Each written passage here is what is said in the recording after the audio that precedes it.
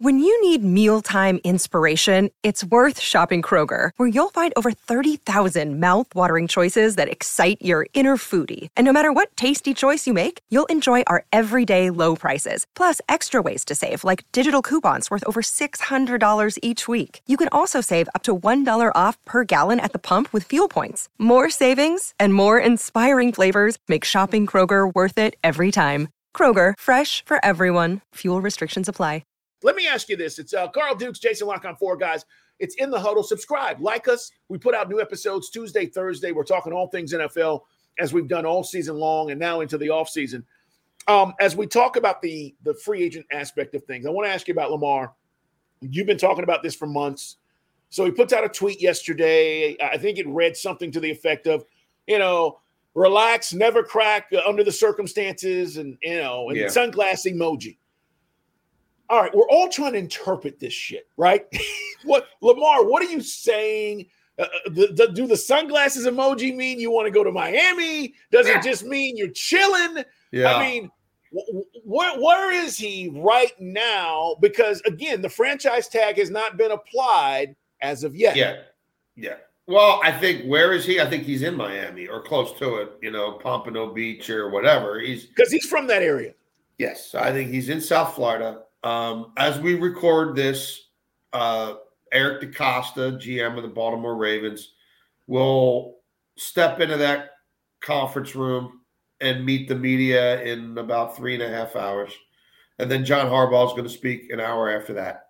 So I think, look, there's a bit of a back and forth going on here between him and the organization in terms of what's leaked to the media, in terms of, strategically, they said that to this person in the media, I'm going to serve with my guy, and so that's playing out. And so I think it's just really, again, I don't know. He doesn't, he keeps pretty close quarters. It's a really tight circle with Lamar Jackson, but he hadn't really said anything on social media. Not that this is much in and of itself either. No. But I think it's just him, hey, I know everybody's talking about me. I'm going to put something out there. Throw something out there. Maybe it means something. Maybe it means nothing.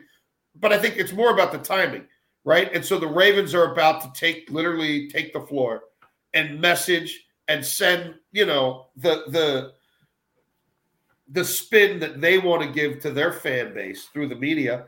And my guess is he knows that's coming up. And so he's just letting them know that, hey, I'm watching, I'm listening. I know what's going on.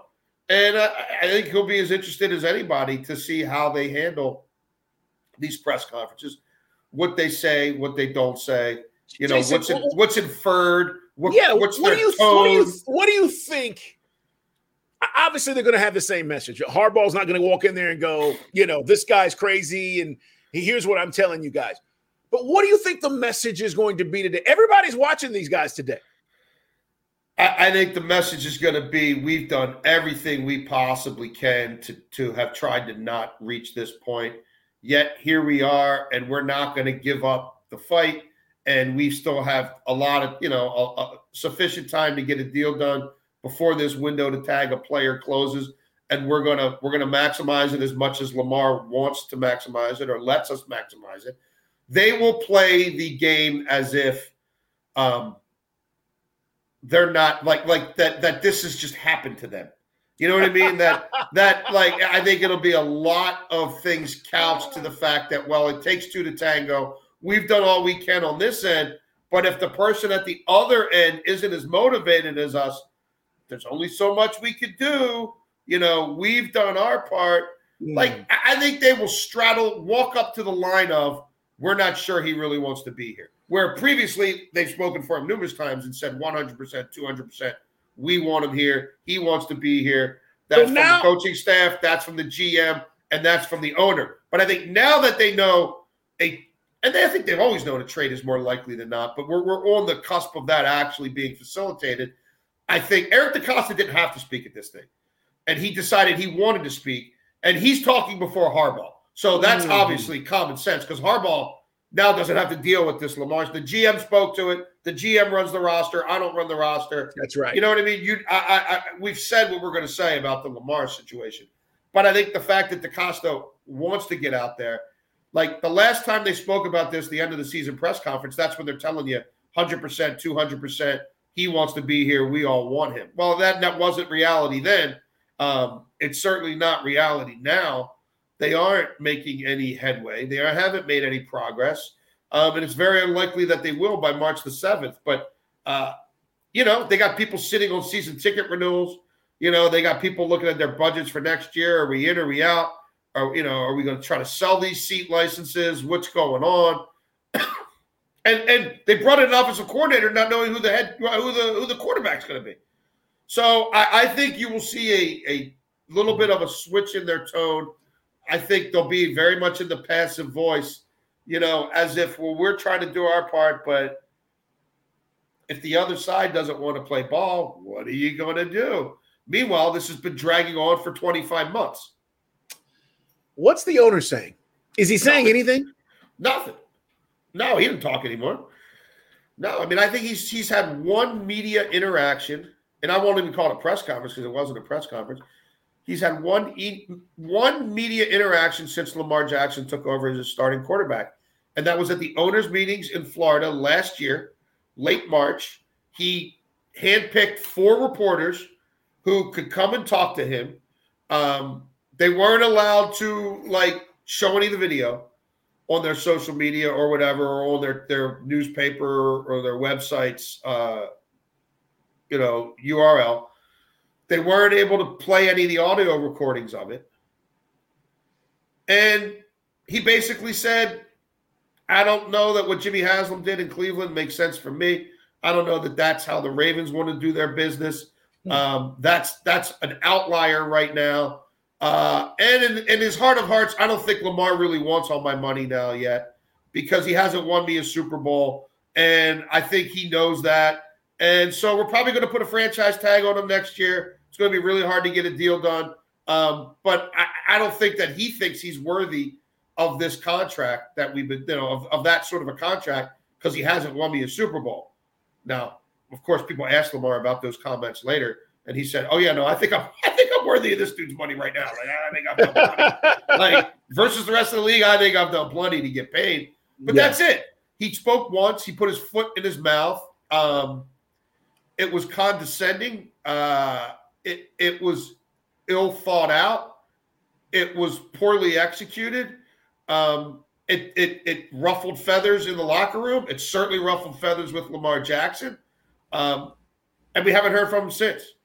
For years, when he owned the team, when he was younger, when he was around here more, when he was more actively engaged, when he lived and died with it a little bit more than he seems to now, he would speak at the end of every season, and he would be pretty candid, and it was something that people around here banked on. It was part of their covenant with the team that we're going to hear from the guy in charge every year about do a State of the Ravens press conference. It'd be him, it'd be the team president, Dick Cass, it'd be the coach, it'd be the GM. And a lot of it was directed at Steve Bisciotti. He hasn't done that in, I think, 5 years. I don't think he's ever doing it again. And again, I don't think he's going to own this team 3 years from now anyway. So I don't expect to hear anything from Steve Bisciotti. Yeah, it's interesting. And I'm glad you laid out all of that because there are a lot of people who will watch this podcast. They're not familiar with the inner workings. Right. All they're saying is, well, why hasn't Lamar signed? And they don't understand what the process has been and how the team has approached this. You mentioned this real quick, and then we'll move on to Derek Carr because I got to ask you about what you think. He's meeting with the Jets again, and we'll see if he makes his decision. But what did you make of the comments from Stephen A. that Lamar's camp had put out there that he has not demanded a fully guaranteed deal? You have this tit for tat thing going on with what you're saying, with the team saying, oh, hey, he's wanting a fully guaranteed deal. And all of a sudden, Stephen A. comes out and talks about, hey, I've talked to people and he doesn't want a fully guaranteed deal. There's context and nuance in all of this. Again, we're talking about what's now been a 25-month negotiation. I mean, they could have got this deal done, in January of 2021. Yeah. When the team leaks numbers to certain reporters, they don't tell the full story. They don't tell you what the number of years on that deal was, what the max on that deal was, what percentage of the max is the true guarantee, what percentage of the max is the injury guarantee. You know what I mean? It's just sort of and the number, Jason, was what, 133 allegedly, which is BS. But you don't really know the full landscape to even put the number in perspective. But it's like a gotcha thing. Look, do I think, and have I reported that Lamar Jackson has intimated to various people at various times, including some people at the NFLPA who he's worked with on and off, that like, I'm worth more than Deshaun Watson. If that's what Deshaun Watson's worth, I'm worth more than that. And if that structure is good for Deshaun Watson, that structure is good for Lamar Jackson. Yeah. Has it been conveyed to the Ravens that, like, we're not going to pretend that didn't exist? And I'm fully cognizant of it. And it wasn't even just Deshaun Watson. Take it back to the Combine a year ago, before Deshaun Watson. He was talking to people about the precedent Kirk Cousins had set 5 years ago when he got 3 years, $88 million fully guaranteed, which meant a year from that, a year later, they're either renegotiating that deal again for cap purposes to add years or whatever, or they're cutting him and letting him hit the market. Like, he's been interested in – everybody's caught up in the full guarantees, and I get it. After Deshaun Watson, yes, it became a very big deal. But he's also been someone who's like, why do I need to give them 7 or 8 years of my service time now? You know, and they control the back end whether they want to cut me or not. It's not really 7 years because it's not guaranteed. Only the first 3 years are guaranteed. So if you're going to guarantee me 3 years, I'll play for you for 3 years. And Bisciotti's like, no, that's not how it works around here, young man. You know, that's not how football contracts work.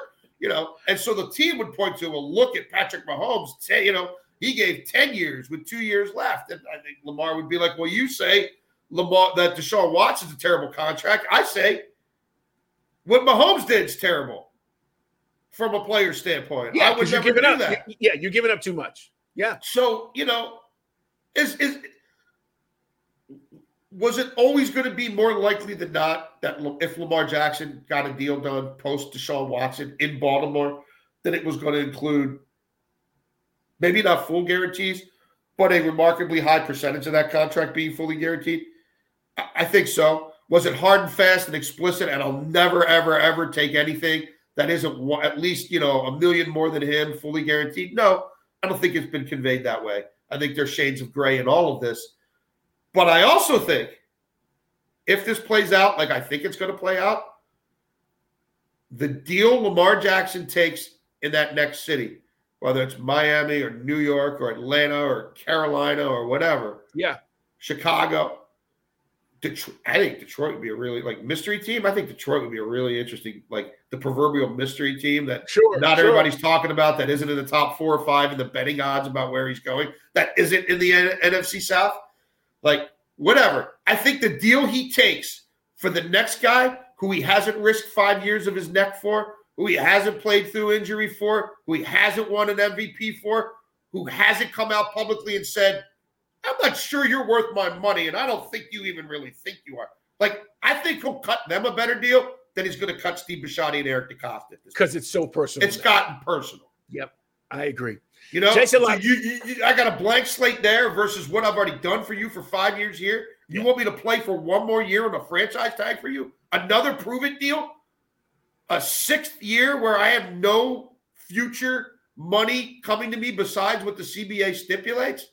Nah, bro. Nah. I agree.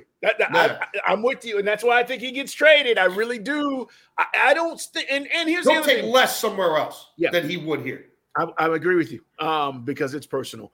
Jason Lock-On 4, Carl Dukes, guys. One other thing we want to hit, we will talk more about free agency. We are in the month of March now.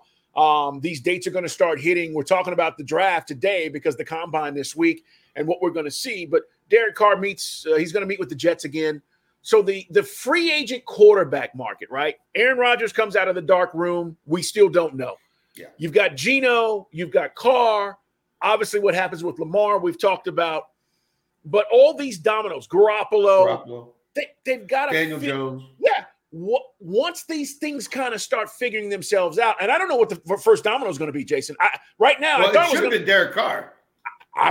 Because he's a Derek Carr free agent before the Combine. Yep, but he hasn't made a decision. He's going to meet with the Jets. So what's your take on him right now with Carr and his options? I think it's the same as he talked to the Saints. He talked to the Jets. I guess the Panthers will sniff around a little bit. But I mean, is there a better place for him, though? I mean, from his standpoint, probably. But in the words of Eric DeCosta, it takes two to tango. And I think a lot of these other teams, rather than go down that road with Derek Carr, are just want to start the clock on a young quarterback and want to start building long term in a way that Derek Carr doesn't provide. A lot of teams have kicked the can at quarterback to a point where they can't just try to find the next Matt Ryan at the end, the next Carson Wentz at the end, the next Phillip Rivers at the end, the next Alex Smith at the end. Like, nah, I mean, maybe this guy is better than them to some degree, but we're out of that business. So no, I think his market is what it was. And I don't think it's going to change much because people are now face-to-face in Indianapolis. But if he's smart, he'll make that decision by the end of this week, wherever it is. I think Geno stays in Seattle, and it may even get done before that March 7th deadline to apply the franchise tag. Rodgers is not going to be in Green Bay. Like, he's not going to be the Packers quarterback next year. Where he ends up remains to be seen. I don't think he's retiring and walking away from $60 million guaranteed. I feel like he thinks he's got unfinished business on the football field, and he wants a chance to flip the bird at Mark Murphy and Goody and all the guys back in Green Bay and say, ha ha, I made the playoffs without you, and you're nothing without me. I think Garoppolo makes sense in Miami. He knows that system. Sure. There's a lot of uncertainty with Tua. And yeah, a lot of the teams we mentioned at the start of this podcast, like going back to 4 quarterbacks in the top 10, I think there's a lot of teams that at this point in time are willing to play that game and maneuver and jockey for position to get one of those 4 quarterbacks they like the most, because there's a pretty steep drop off after that. We didn't get to it today, Jason, but it's not going anywhere. We're going to dive in to this Daniel Snyder BS. Oh boy. Okay. Next time. And guys, it is a mess. Yeah. And Snyder's not going quietly, and the other owners are pissed off about it, and it's becoming a thing. That's a soap opera. Oh, big time. So we're going to get into that next time around. But we've got plenty to look ahead to, including, as we said, free agency starting this month and all these teams maneuvering at the combine to figure out where they want to go. Cannot wait to see what happens in the draft and the anticipation as it builds for every team across the NFL. Hey, subscribe. Tuesday, Thursdays, we put out new episodes. Jason, man, great stuff. We're just sitting back. Yeah, we're just sitting back watching this Lamar thing play out. But I hope you guys heard what he said. That is the whole background of this story. It's not just why isn't he signed and they're offering him all this money. There's a lot more to this, and that's why we're in this predicament with Lamar Jackson. Kind of, I think it's the biggest story. I know the Aaron Rodgers thing is, but I think this is the biggest story from a franchise-changing guy going somewhere else and what he does for another team. All right, man, we got to run. Subscribe, guys. Thank you guys for being here. We'll talk to you on Thursday. New episodes out Tuesday and Thursday. We'll see you then. Jason, have a great day. You too, buddy.